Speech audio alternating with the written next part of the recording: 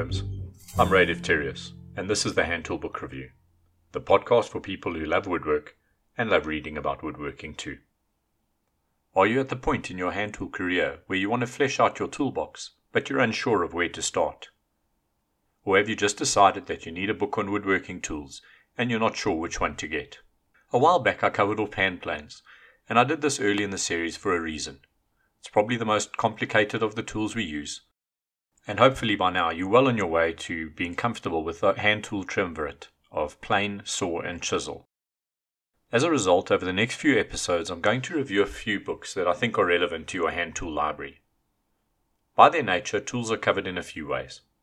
It may be that the book is technique focused, and tools need to be covered in that context. It may also be that the book is structured as an encyclopedia of tools, where each tool is discussed and sorted in a logical order. That might be alphabetical, or it might be by function. And there's also a third type, and I'm not sure if I should classify line drawings as an art book, but Eric Sloane's books and Eldrin Watson's books certainly feel like a celebration of the beauty and function of the tools, as much as they are practical guides. It's going to take a bit of time to review these different types of books, and for a while now I've wanted to review a book by Graham Blackburn, as I think that he set out to write the complete guide to woodworking, and in some ways he may have achieved this. If you're not familiar with his books, I think he's worth exploring. So today's book is from the Illustrated Workshop Volume 1, the Illustrated Encyclopedia of Woodworking Hand Tools, Instruments and Devices by Graham Blackburn. That's Graham in case you're doing a search on him. The next book I plan on reviewing is his second volume, and a public service announcement here. Please don't rush out and order a copy of the book I'm reviewing today until you've listened to the next review, because in many ways the second book may be better suited to you. If I was limited in terms of budget, I don't think I would have bought the first book as well. On the shop and the email front, I've been having a lot of fun making a wardrobe for my daughter. It's been an interesting personal journey for me, as I'd originally planned to make an absolute heirloom piece out of white oak, with perfect lines and amazing details. And yet I've been procrastinating on this, mainly out of fear of getting things wrong, and the project frankly has stalled since around January. Only progress on this front is 3 glued up panels and 1 flat-ish panel. Still kind of there, but not perfect, and still not done. Mentally, this weighed me down a lot, and I know that from time to time we all suffer a lack of motivation on projects.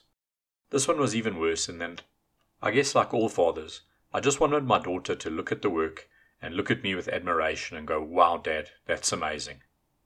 This fear of letting her down has absolutely paralyzed me. And I had a realization last week that I was actually letting her down more by not making something. As much as she wants a nice wardrobe, what she actually needs at age 12 is any wardrobe. She literally has no hanging space. So I took a new resolution. I decided to build a disposable wardrobe, a good enough wardrobe. I guess, as Gary Rogowski so elegantly put it, a second best in the world piece of furniture. It'll do for now. I'll learn in the process, and she can hang her clothes in the meantime. Ultimately, if I really don't like it, it'll do until I've finished a better one for her. Giving myself this freedom has been amazingly liberating, and the progress since last Sunday means I now have a dovetailed carcass with rabbets for the back and dados for the shelf complete. Sure, there are a few gaps on the dovetails, and in a case which stands 6 feet tall, it's about 1/4 of an inch out of perfectly plumb. But at the end of the day, I'm progressing steadily each day, and I think my goal of doing this by the end of June is achievable. I'm putting it out there to hold myself accountable. I'd also like to thank Robin from New Zealand for a lovely email and his suggestions on books about turning. The ones he suggested are out of print, so I'm going to have to scrounge around for some copies, and who knows, they might be featured later on in the show. I'm still not sure where I stand on lathes as hand tools, but nobody can deny how much fun they are. Before we get into the book proper, I'd like to give some insight into the author. I found Graham to be fascinating as he ran 2 parallel careers, one in woodworking and one in music. It's an accomplishment to be a master of either of these fields, but Graham is a person who has not only played with numerous bands including Van Morrison, he was also ultimately the editor of Woodwork magazine. I think that that's a life well spent.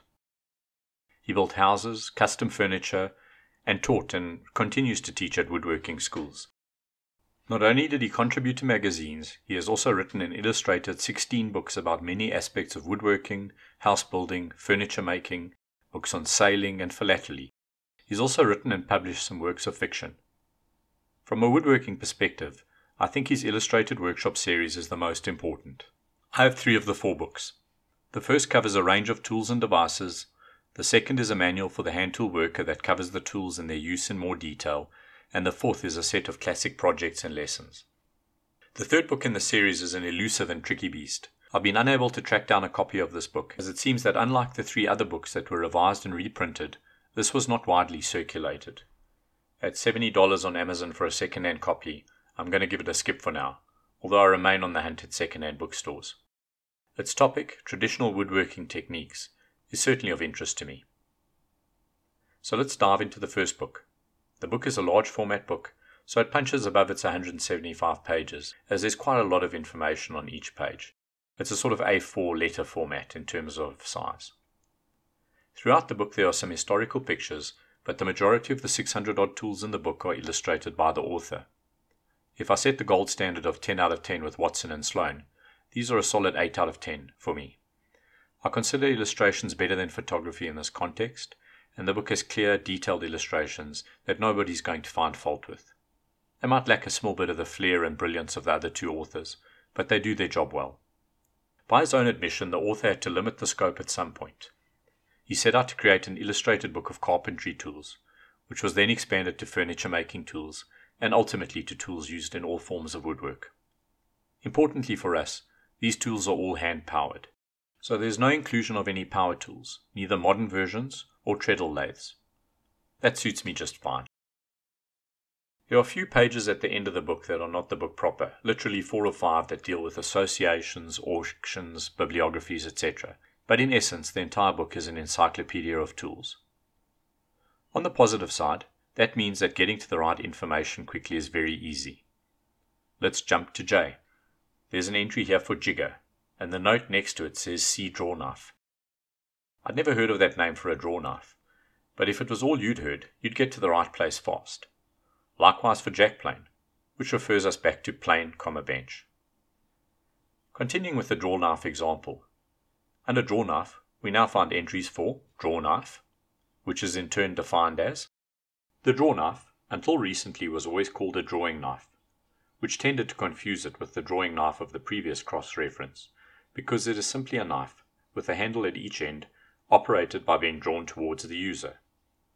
Also known as a draft shave and a draw shave, which terms point to its relationship with the spoke shave. It was an extremely popular tool because of its ability to remove a lot of wood very quickly. Consequently, many different types of draw knives have been developed, each adapted to the particular requirements of various woodworking trades. After this generic definition of a draw knife, we then start having sub-entries. In this case, the first one is draw knife, carpenters. This is the standard draw knife, still in use today with the freehand 2-handle trimming tool. Or draw knife carriage body as an example. The carriage body draw knife, while it fulfills all the requirements necessary for being called a draw knife, is the least like all other draw knives because its blade, which is interchangeable, is only 1.5 inches wide. After this, there are entries for carriage body, carriage makers, chamfer knife, coach makers, coopers, jigger, mast, wagon makers, and the last entry has a note that this type is also referred to as a wagon rights draw knife. And sure enough, if you go down to the section W, there is an entry referring right back to here. For these draw knife variants, there are 9 separate diagrams in total. The details are different under each individual type of draw knife, and there is an additional diagram showing 3 draw knife profiles. Chisels and planes, 2 of the longer entries, are typically in the region of a double-page spread at the generic level, and then variants are detailed in more details under separate entities. So for example, the entire plane section, including bench, block, moulding and speciality planes, comes in at around 20 pages total. This includes 79 different diagrams. And I think that this will probably give you an idea of the book's best purpose. It's probably worth one cover-to-cover read, and then used as a reference guide when you can't quite remember what a snipe bill plane is, and then by jumping to planes, snipe bill, you will have a quick and concise entry about what the tool is. It's hard to draw a conclusion about the value of the book without understanding your propensity for internet research, your connectivity, and how you like having your knowledge presented. If you're looking for a visual list of tools, that you could quickly assimilate or refer to in the future, this book may meet your purpose. And it's certainly well laid out, consistent, and pleasant to read. For a quick comparison, I did a Wikipedia search on Drawknife, and I believe that Blackburn has a better entry. Likewise, I did Plains, and again, while Wikipedia was better than the Drawknife entry, I still felt that Blackburn had the edge.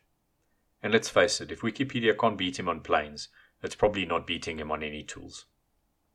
However, if I compare Blackburn to Patrick Leach's Blood and Gore wins hands down if you're interested in Stanley types and variants. So again, if you're looking for a visual dictionary with short, concise, and consistent entries, this book is better. If you have a more specific interest, there are better books and internet resources available. In the next episode, I'll contrast this approach in this book with the second volume. Now, the second volume in the series I feel is more valuable to the woodworker. But I'd point out that if you're just looking for straight beauty of drawings, Eric Sloane's Museum of Early American Tools is a work of art and a book I still page through with the kids from time to time, and it's only $12. So in conclusion, the Illustrated Encyclopedia of Woodworking Hand Tools, Instruments and Devices is 178 pages long and is written by Graham Blackburn. You can find the book at blackburnbooks.com, and as of June 2020 it costs $25. I think that 25 years ago, in a pre-internet age, this book might very well have been a trusted friend on your bookshelf. I think it's clear, it's concise, and it's well laid out. I could not find any obvious omissions, and given the sheer volume of entries and illustrations, I think that it is unlikely there are any major holes that will annoy you. On reading the book, I found a wealth of variants and interesting tools, many of which I did not know existed. I was asked by someone the other day, what book would I recommend to someone who doesn't even understand the terminology?